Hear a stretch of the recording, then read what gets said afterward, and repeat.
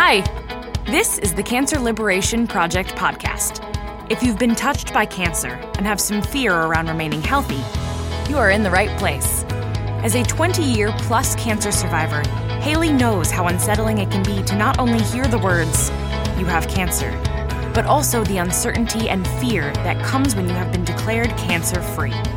The Cancer Liberation Project was born out of Haley's desire to make cancer less scary for people, to give people hope that they can not only heal from cancer, but live their best, most vibrant life after cancer. Get ready to be inspired with your host, Haley Dubin. Hi, and welcome to the Cancer Liberation Project. Today, I sit down with Dr. Scott Sherr. Dr. Scott is a board-certified internal medicine physician, certified in hyperbaric oxygen therapy, also known as HBOT, and health optimization medicine. He is the founder of Integrative HBOT, a worldwide telemedicine practice where he consults, educates patients and clinics using his novel approach to hyperbaric therapy that includes cutting-edge and dynamic HBOT protocols, comprehensive laboratory testing, targeted supplementation, personal practices, synergistic technologies, and more. Dr. Scott has consulted with clinics around the world, including Upgraded Labs, Remedy Place, LMS Wellness, Port Neurochiro, and many others. I look forward to sharing my conversation with Dr. Scott. But before I do, just a couple things to mention. First, a reminder to head over to my website at revivewellness.com to get your free 7 top tips to keep cancer away and feel confident in your body again. That's REVIVE wellness.com. And second, I want to take a moment to thank the Karlfeldt Center, who makes this show possible. Hi, Dr. Scott. Welcome to the Cancer Liberation Project. I am really happy to have you on today. It's nice to be here. Thanks for having me, Haley. My pleasure. And I just wanted to ask you, and I'm sure you get this all the time, but as a conventionally trained doctor, as an internist, what led you to become an expert in hyperbaric oxygen therapy? Well, it's funny because most people that get into this world of alternative integrative health started off because they had their own personal story of their own challenges with their own health. You'll find that with a lot of doctors that have gotten into the space. My story is a little bit different. I started off as the son of a chiropractor. So I grew up very out of the box since I was a kid, always seeing things outside of the box and actually not having any idea what was inside that conventional box at all until I decided, well, wouldn't it be a great idea to be a medical doctor so I can learn that box? And then also because of my background and how I grew up in that world, have already that sort of as my foundation and then bring them together in some sort of high-minded way of changing the world, making people feel better, et cetera. And so that's how I got involved in the world of hyperbaric medicine, interestingly enough, because I found that hyperbaric therapy was very effective for these really terrible wounds and trauma and all these other acute care kinds of things that were happening in hospitals, and diabetic foot ulcers and radiation injury from cancer treatment and chronic bone infections and others. And so I realized when I was going through and learning about it during medical school that there was much more to it than what we were doing in the hospital. There was a lot that was being done outside the United States, looking at research for lots of different types of conditions, and that it was just a very simple technology, and that I could create, and that's what I've done over the last 10 years, really create an integrative practice around the utilization of hyperbaric therapy in a context that looks at the whole picture, not just the chambers, but how it can help in a lot of different ways for people. Wonderful. Well, I'm so grateful to have you on today because I've heard so much about this for helping with side effects of cancer treatments and even, prevention and all that kind of stuff. So I'd love to hear more. And what is it exactly for people that have no idea? Sure. Yeah, we're using hyperbaric therapy in cancer in a lot of different ways these days. And I can definitely go into those later. But I think, yes, it's important to give you a basic feel of what's happening in a hyperbaric chamber. So what we're doing is that we're combining two things. We're combining increased atmospheric pressure with increased inspired oxygen. So pressure is interesting. So if everybody's been on an airplane before. So at an airplane, you have a environment that's pressurized to be at 8,000 feet above sea level. So that's typically what you're on when you're on an airplane. And when you're going underwater, you're going underneath water that's extremely heavy, and that's creating a pressure on you too. And so in a hyperbaric environment, we're actually increasing the amount of pressure your body is under, and we're simulating the pressure you would feel under a certain amount of seawater. Water is heavy. If you picked up a bucket of water before, water is heavy. And so it's that heaviness that we simulate you feeling when you're in a chamber.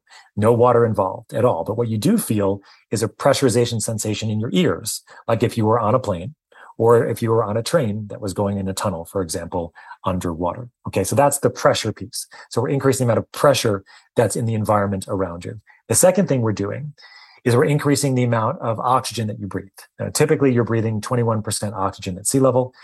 Here in Colorado, where I live, it's about 16% oxygen at about 5,000 feet elevation where I live. But typically 21% oxygen is in the air that you're breathing.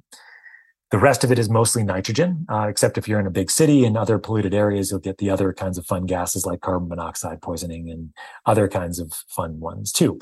But typically it's 21% oxygen. And for most of us, that's all we need to maintain our usual physiologic function.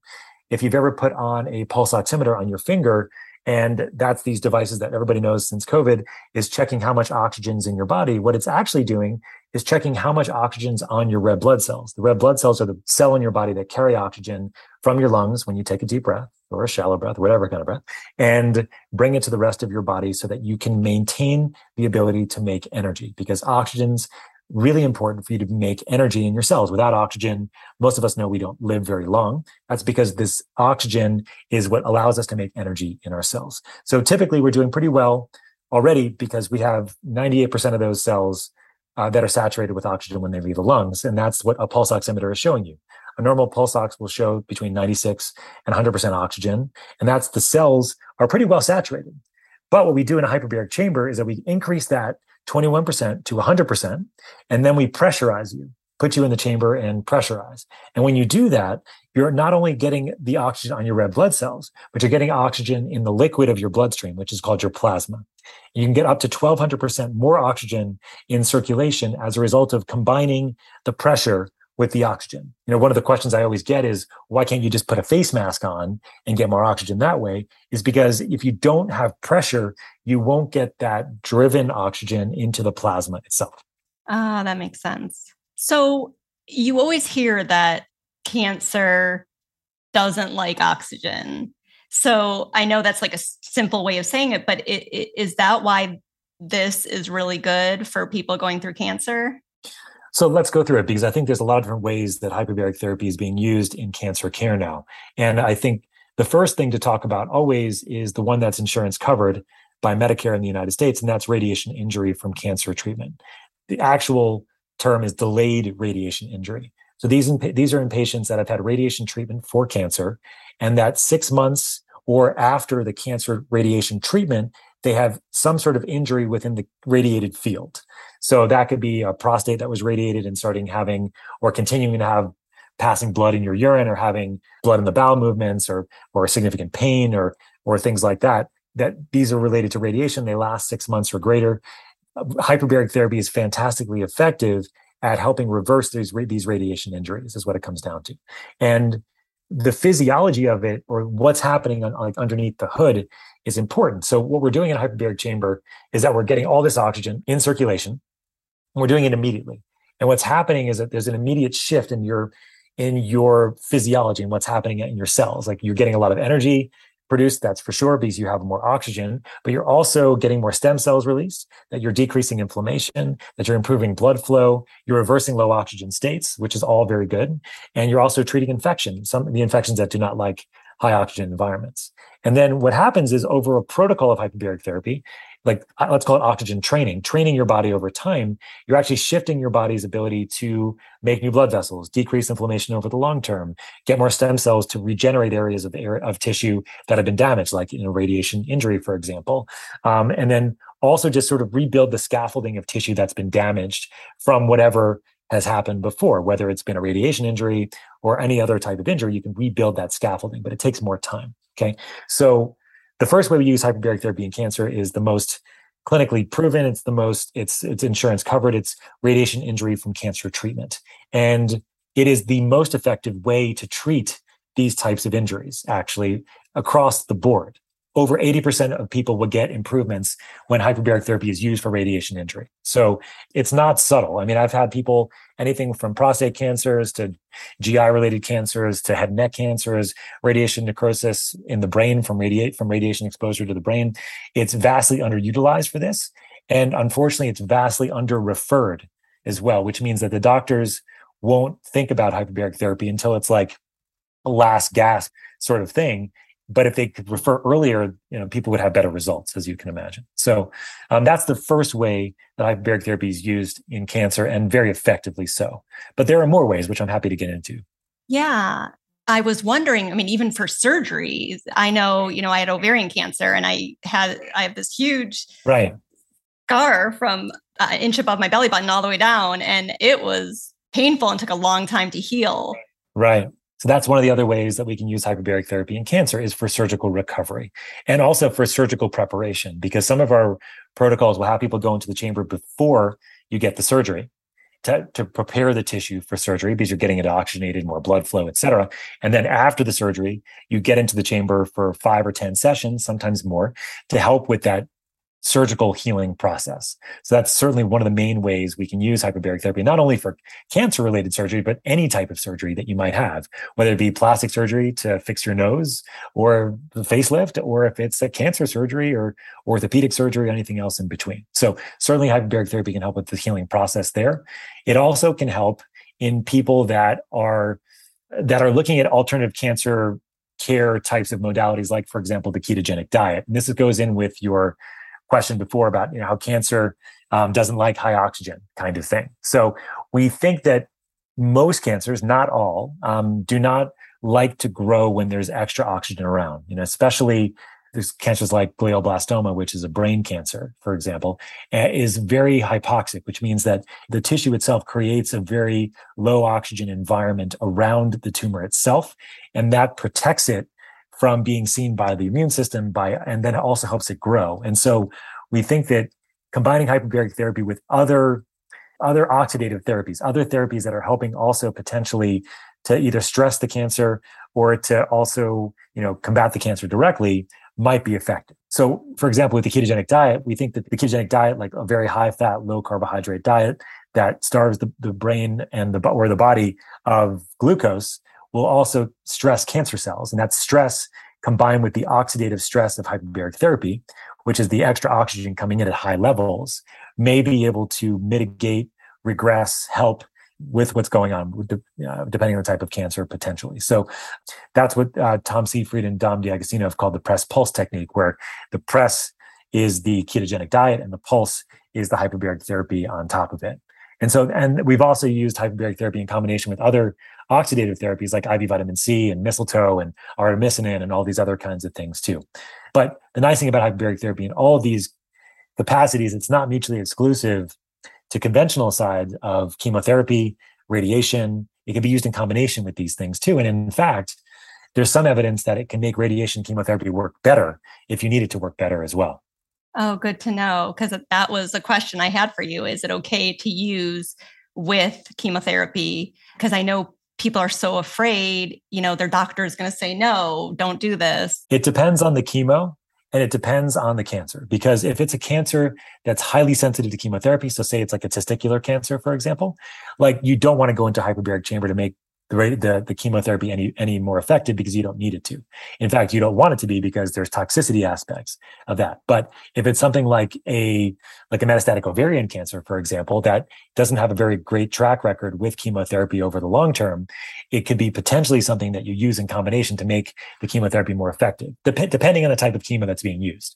If it's a very highly oxidative chemotherapy, like the platinum drugs, for example, like you have to be more careful, because chemotherapy is working in the same way that the hyperbaric therapy is working. Synergy could be good, but could also potentially overshoot in some ways too, and be detrimental. So you have to be more mindful in that capacity. Now, do you ever talk to oncologists and let them know, okay, this is what's going on? I don't know if you have that kind of relationship with regular conventional oncologists or anything like that. Most of the oncologists that I work with are integrative oncologists. Okay. They're not the conventional ones. What I really look for in an oncologist that's a conventional one is at least that they're a little bit more open-minded. I mean, I don't anticipate, especially when something's not covered by insurance. So if we're talking about using hyperbaric therapy with the ketogenic diet for a cancer mitigation strategy, certainly it's going to be an out-of-pocket cost for the people that are using the chambers. And obviously the ketogenic diet is going to be on their own, most likely, because the cancer doctors are not going to be supportive of that. But what regular docs have a hard time with, I find, is that they have a hard time, even if they're open-minded, recommending something that's not covered by insurance, because they don't want you spending your money on something that's not proven. And I understand that. I understand that perspective. But over the years, I've certainly spoken to conventional oncologists. I've worked with oncologists at some of these integrative centers, at some of the larger hospitals around the U.S., but they're really integrative in name only, is what it comes down to. Like they'll talk about acupuncture and support groups and things like that. I'm like, yeah, but I mean, but I have worked a little bit with UCSF, a little bit with Sloan Kettering over the years, because they do have a little bit more, interest in doing things a little bit more outside the box sometimes. But it's not that easy to find, unfortunately. Right. I'm sure. I'm sure your experience is the same. Absolutely. That's why I wanted to ask. So you explained that, it helps with surgeries and side effects. What would you say, like the side effects that it helps? That's the other piece that we haven't mentioned, is that there's a growing group of people that I'm seeing that are using hyperbaric therapy, not for the cancer itself, not for radiation injury per se, but they're just using it for the recovery piece.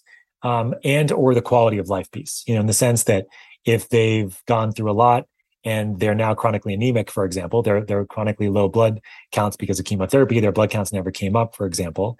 I have seen hyperbaric therapy be very helpful in that capacity, because it increases the amount of energy you can make, and it just gives you a little bit more of a bump or hop in your step kind of deal. And you feel better for 3 to 5 hours after you get out of the chamber. That's a big deal, right?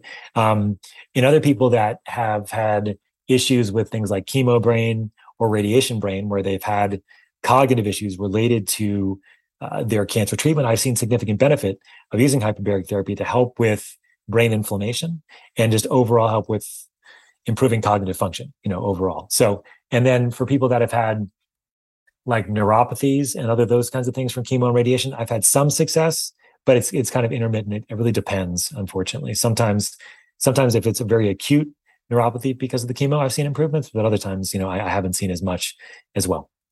Okay. So, and then for people who decide, I don't want to do chemotherapy or any traditional treatments, is this something you suggest that people can do? If it's safe, and we can talk about what's safe and not safe in the sense of like what are reasons why you don't want to go into hyperbaric chambers. But in essence, I would say that I have worked with people that are purely doing this for quality of life, in the sense that like there's not a whole lot more options for them. They're kind of doing their own natural processes of looking at maybe alternative medicine, or maybe they've stopped everything. And they're really just there for quality of life. And I don't use it that much that way, but I have used it over the years on occasion. And, I have seen some benefit, but it's always a risk versus benefit. And the risk in this case is usually just not getting to spend time with their families and doing other things that they want to do, as opposed to being in a chamber. But if it really does help, then it's something that I have used in the past to for the quality of life side of things too. Okay. But usually there's something there that's going on. Usually it's like an anemia, or like a chemo brain, or like a neuropathy, or like even some patients with like lung inflammation and pulmonary issues, which I always am very careful of in the hyperbaric chamber, but because of potential side effects on the lungs, but that the lungs can potentially have issues, but at deeper pressures especially. But at the milder pressures, I've had some success with people with pulmonary inflammation side effects as well, interestingly enough. Okay. And yeah, I mean, what are some of the risks involved in doing it? So the two things we're using are pressure and oxygen. So we don't want to put people under pressure and oxygen that cannot tolerate pressure and oxygen. And the reason why you wouldn't be able to tolerate that is if you have a couple things. So pregnant women aren't allowed in the chamber unless they have an emergency situation. The major issues you want have the people have normal heart and normal lung function, and also if they have a seizure disorder, that it's controlled. Okay, because you need to have a normal heart because the pressure requires your heart has to pump against the pressure in a hyperbaric environment. So you have to have a heart function above a certain amount, above 35%. Typically normal is a heart pumping about 55 or 60% of blood each beat. So you need to be pumping about 35% or more each beat to be able to be safe in the hyperbaric chamber.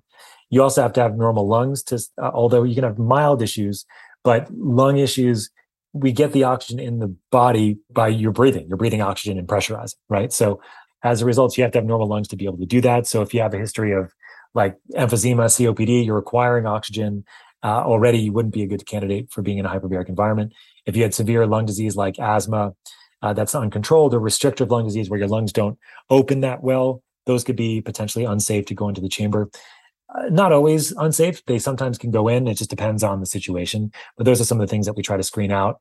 And also, if you have an uncontrolled seizure disorder, or even if you do have a controlled seizure disorder, you can go in the chamber, but you do have a risk of having seizures in the chamber over the long term if you do have a seizure disorder. And so it's something that we have to just mitigate with various things that we can do inside the chamber to prevent that. Oxygen toxicity is really what I'm talking about. These are things that can happen when you have a lot of oxygen in the body, and then as a result of that, can cause stress on various organs and systems. So oxygen-induced seizure is a very rare side effect. It's one of the most rare, but it's one of the most obviously concerning. So you don't have to have a seizure disorder to have a seizure in the chamber. So that's why it's really important to be looked at or speak to somebody that can mitigate your risk, understand what your risk is. And there's ways to do that, actually. And so in like alternative cancer care, what we'll do is think about ketones, for example, and how other ways that you can protect the brain specifically from the oxygen. The tumor is only a symptom of cancer, not the cause. Hello, I'm Dr. Michael Karlfeldt. I'm the owner of the Karlfeldt Center in Meridian, Idaho. We specialize in cutting-edge integrative oncology care, addressing the cause and not just the symptom of cancer. There are 11 factors you need to address when diagnosed with cancer. To learn more of what they are, get my free ebook when you visit thekarlfeldtcenter.com. Along with the ebook, I will email you a free webinar series where world-renowned specialists will tell you what you need to do to address these 11 factors. You'll hear from experts like Jane McClellan, Dr. Paul Anderson, Dr. Neil McKinney, Dr. William Lee, Dr. Nasha Winters, and Dr. Isaac Elias. Don't miss out on this life-saving information. I also offer a free 15-minute cancer consult where we can go over where you are at in your cancer journey and how the cutting-edge therapies we offer can benefit you. Give the Karlfeldt Center call at 208-338-8902 or visit our website at thekarlfeldtcenter.com. I wanted to know, how often does someone need to go into the chamber if they're going through cancer treatment, let's say, and they have 6 months that they're doing chemotherapy? I know it probably varies for everyone, but what is the norm that you suggest? It just depends on what they're using the chamber for. So if they're using it specifically for like surgical recovery, then it might be maybe 3 to 10 sessions around the surgery to help with recovery, for example. If it's like the ketogenic diet with hyperbaric oxygen therapy, then we don't know exactly. I mean, the research has been done in animals, and it was done with hyperbaric treatment 3 times a week for 2 months. But I've worked on protocols that are now a little bit different than that with patients over the years. So a lot of it depends on the type of cancer, the patient, the other medical history, what other kinds of things that they're doing. Because the other piece of this that's important when it comes to cancer care with me is that I very rarely will work with somebody that at least hasn't spoken to an integrative oncologist once. Because what I've found over the years, Billy, and I'm sure you can resonate with this, is that cancer just didn't come out of the blue, right? There is a lot of other underlying foundational things that likely need to be addressed from a cellular perspective, a gut, those kinds of things that really should be at least considered before getting into a hyperbaric environment. And so that's a really big piece for me. And so I'm often referring over to integrative oncologists before even, unless it's an emergency that we need to get them in the chamber, referring to integrative oncologist almost always before I start really getting involved in the hyperbaric treatment protocol. Okay, great. And how long is someone in it typically? So typically about 90 minutes, can be 60, but 60 to 90 minutes is the most common. Okay, got it. And, I'm seeing franchises that have the hyperbaric oxygen. Do you know anything about those? I mean, I know there's one in Cleveland, and maybe I shouldn't name it, but there is one. Mm-hmm. And people tend to want to go to it. But I was curious what you would say about a place like that. So the key here is to understand the difference between the different types of chambers. So there are mild soft bag units that go to a certain milder pressure, so they don't go as deep. And then there are medical grade units that go to deeper pressures. So the medical grade units that go to deeper pressures have various indications, and the soft side units that go to milder pressures have different indications. So typically, the milder pressures, the ones you can get at a chain like that, are more for neurocognitive optimization. They're not as much for systemic treatment as for sure for cancer, as far as a synergistic approach, unless you're using it as a recovery tool from neurocognitive types of challenges after cancer treatment. So there might be a role for those types of devices in that capacity. But in general, from like a treatment synergy perspective, most of the time we're using deeper pressures in the medical grade units for hyperbaric therapy. Okay. Good to know. Good to know. So if someone is interested in doing this, what should they do? So it's a good question. I think a lot of it depends on kind of where they are in their journey. I think if they are interested in hyperbaric therapy, there's a lot of research out there, a lot of talks that I've done over the years that I give an overview, I think, just like we're doing today, and try to give people a feel. But the next step really would be, oftentimes what happens is that people will contact me and they say, because I do a remote telemedicine consulting practice. I talk to people all over the world, trying to help them understand how best to integrate hyperbaric therapy into their treatment plans, whether it be cancer, performance, anything in between as well. So, and I work with a lot of different types of providers. And so oftentimes, if somebody contacts me and they say, hey, Dr. Scott, I want to do hyperbaric therapy and I have cancer, my first question is, are you working with an integrative oncologist? So I will often refer them out before they work with me, understand how best to integrate the chamber inside of what they're doing. So if they're doing conventional cancer care and they want to get into the chamber, I would encourage them to see an integrative oncologist to at least work on that foundational piece. Dr. Naisha Winters calls it the terrain piece. I call it foundational piece, but it's all the same thing. I would highly recommend that before going into the chamber. However, if they say, no, I don't want to do that, we're just going to do conventional cancer care and hyperbaric therapy, I'd say, okay, we could talk about a protocol and how we can integrate that. And so we talk about how to integrate that with chemo, how to integrate that with radiation, how to integrate hyperbaric therapy with the ketogenic diet. So the protocols really do vary depending on what else you're doing. So it's not very cookie cutter. I wish I could say it's this treatment, this many months, this many treatments, and you're done. It's like, no, well, if you're doing a significantly oxidative chemo, then maybe you want to take off that week because we don't want to do any hyperbaric therapy that week. We'll start the following week, right? Or there's a lot of nuance here is what it comes down to. So I think what it comes down to is that what I recommend anybody that has cancer do is find an integrative oncologist to work with. I think that at least have a couple of conversations just to kind of get a feel. If you're on the recovery side of things, though, the terrain piece or the foundation piece is still really important. So even if you talk to me, that's the first thing I'm going to tell you if you haven't done it is you got to find somebody to work on that terrain foundational piece. But I would also say that there's lots of ways to use the chambers to help with recovery, regardless of what you decide you want to do. Oh, I'd love to hear just a little bit about that.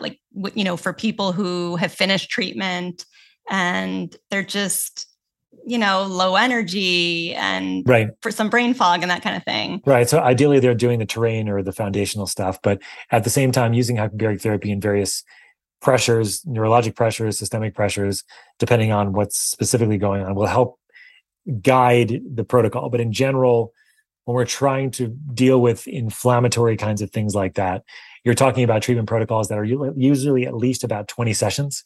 And this is like successive days, Monday through Friday, weekends off, to see if you can make a significant shift in how they feel. So this would be a shift in their cognitive function, shift in brain fog, shift in their energy, or it can even help them with recovering from injuries or inflammation in other places, joints, lungs, neuropathies, those kinds of things. But usually I like people to try to do at least 20 to see if it's going to be helpful for them, because you don't know ahead. You don't know before that if it's going to be something that's going to make a big difference, or we have inclinations that it will, but you don't know for sure until you get about 20 sessions or so in.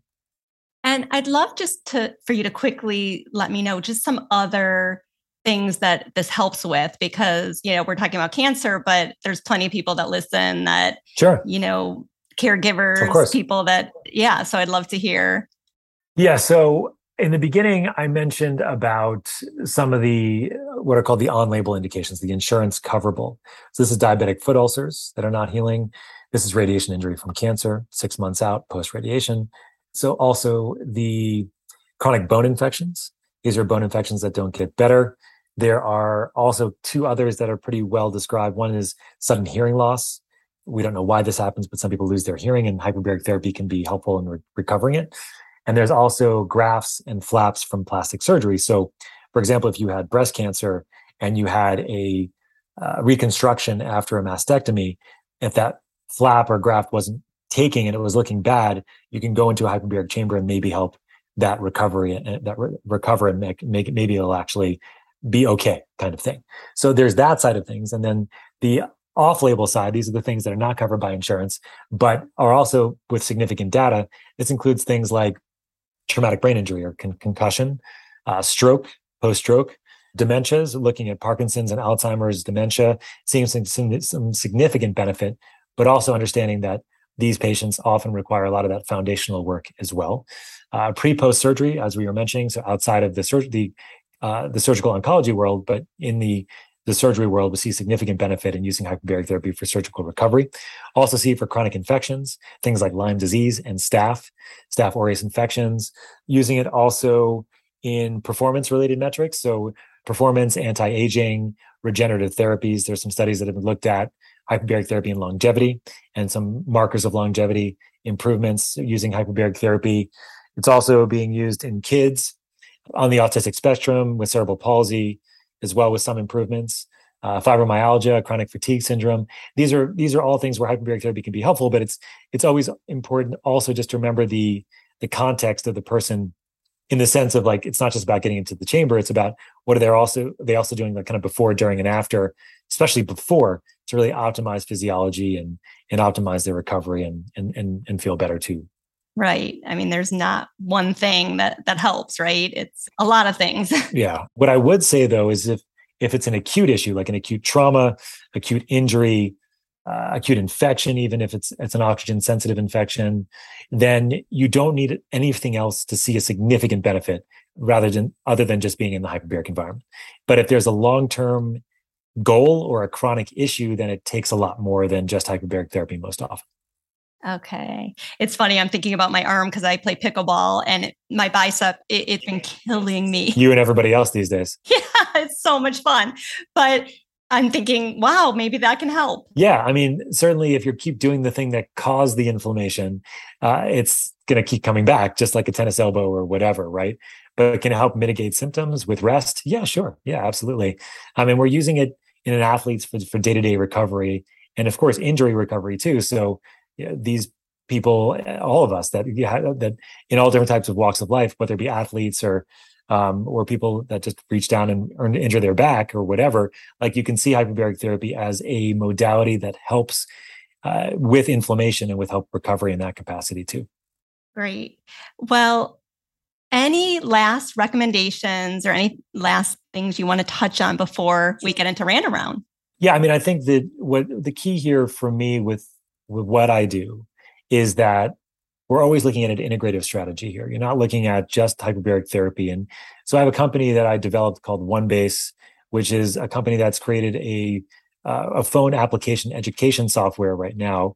at least for the home units, the soft shell units right now, where we're looking at how you can integrate various technologies along with hyperbaric therapy in protocols that are for wellness related reasons. So for cognitive improvements, for athletic performance, for immune system health and things like that. So if people are interested, they can download the app and get on the wait list to get some more information when we're ready to launch it out to a larger audience. Right now, we're kind of in a testing phase. So I think the reason I know the reason I did this was I was like a kind of a stepping stone to help people understand more of a framework and how they can use this technology in a more robust way. And get it out there everywhere, right? Yeah. Really neat. That's great. Yeah. So are you ready for a random round? Sure. Yeah. Fill in the blank. Freedom to you is? Freedom to me is what comes to me is the state of meditation, understanding that we are perfect as we are. And that's all the layers that we've developed over the years to protect ourselves and everything else that we realize. But if we can just have moments where we shed up those layers and be in that state of freedom, really. The last show you binged and loved? I haven't binged a show in a long time. Oh, there was a show on USA that I watched. It was really great. What was it called? Mr. Robot. Fantastic show on USA. If you've never seen it, it's fantastic. No, I've never seen it. Great. It's a commitment. There's 5 seasons, but it's worth it. Oh, okay. Yeah, it's a commitment. When you're feeling afraid, what do you do? Somebody told me a long time ago is that you have to move into fear, in the sense of, instead of, what's the word? The go away from fear, move to it. So oftentimes what you're fearful of or for is something that you need to go towards. Now, of course, if it's your life, don't do that. But like if it's an opportunity or a relationship or something that, that usually that's the sign that you need to be moving towards, not away. That's great advice. If you could have a 1-hour discussion with someone past or present, who would it be and why? Yeah, this is a really good question. And I have a couple of different answers to this, probably. I think the first answer would be, I've always been super intrigued as far as like presidents go with Abraham Lincoln. I always thought it'd be really interesting to meet him and just like what he had to deal with as a president during that time. Seemed like a super cool guy. So I would love to have a conversation about with him. And I think if I was a little bit smarter, and I'm not smart enough to have these conversations, but who's the guy that was in the wheelchair for a long time that died recently? That was what's his name? The Theory of Everything guy. He's the guy that I would like to talk to, because I love that stuff, but I don't know it that well. But but that stuff is super intriguing to me as well. So yeah, probably him. Well, I can't forget his name right now. I know you're going to think about it. The Theory of Everything is the movie that was made about him, as well. Yeah, that was a great movie. What is your favorite go-to snack? Depends on the day. Usually it's going to be something like a meat stick or some nuts or maybe a little bit of dark chocolate. What's one simple thing that brings you joy? It's not simple, but my sauna. Your sauna? I have an infrared sauna that brings me joy. I've been wanting one. It's my evening routine. It brings me joy. What's on your nightstand? So next to my nightstand is my sound machine, my eye mask, and my earplugs. What's your favorite form of exercise? That's a good question as well. I think people say that's a good question when they're trying to stall, is what I realized recently. My favorite type of exercise right now is I have a Peloton. I enjoy the Peloton. I enjoy getting on there and doing various types of exercise routines. When I was a kid and younger, I used to like more sports, but I used to love ultimate frisbee, but I haven't played, and I would probably break all of my bones if I tried to play that right now with my ACLs. But just right now, I'd say my favorite type of exercise is usually high intensity and interval training on the bike. What's one thing you're really grateful for in your life right now? I'm grateful for the way I always like to answer this question to my kids is the way I'll answer it now, is I'm grateful for this moment right now, because that's all we have. That's all that really exists. Otherwise, we're just pretending. Beautiful. And how can people find you and learn more? So a couple of different places. I think the easiest way to get a hold of me is I have my own website. It's my name, drscottsherr.com. You can also get there by going to integrativehbot.com. And that's where I have my my personal consulting, education, advocacy practice. I work with people all over the world, with clinics all over the world. I help optimize protocols using hyperbaric therapy, and I work with lots of other providers, integrative oncologists, and everybody outside of the oncology world as well, to really try to optimize and try to work with people and help them get to where they want to go. I'm on Instagram at Dr. Scott Sherr, and sometimes I post there, not that much. And then I also have my company, OneBase, the number one spelled out, onebasehealth.com. And that's a place to get some more information about what we're designing there. Those are the major places. So there's probably more. You can also just Google or use your favorite search engine and listen to some of the podcasts that I've done over the years. Perfect. Well, thank you so much for your time. I think it's going to help a lot of people clarify, what is this exactly? Because I know it's been around for such a long time, but a lot of people don't know about it, and especially in helping with cancer. So thank you so much. My pleasure. And just as a final thought, it's really important when you're using hyperbaric therapy for oncologic reasons or even other reasons to kind of know why and understand that a couple treatments may not make any difference. So it's not something that you can just try and see how you feel. It's often something that requires just more time and more intention with how you're going to use it. So, but anyway, just as a final thought, but thanks so much for having me, Ellie. This has been fun. Thank you. That's it for today's episode. Thank you so much for tuning in. If you enjoyed this podcast, please rate, review, and subscribe. Doing so will really help this podcast get noticed and will help us to inspire more people. And remember, the sky is the limit when you take your power back when it comes to your health.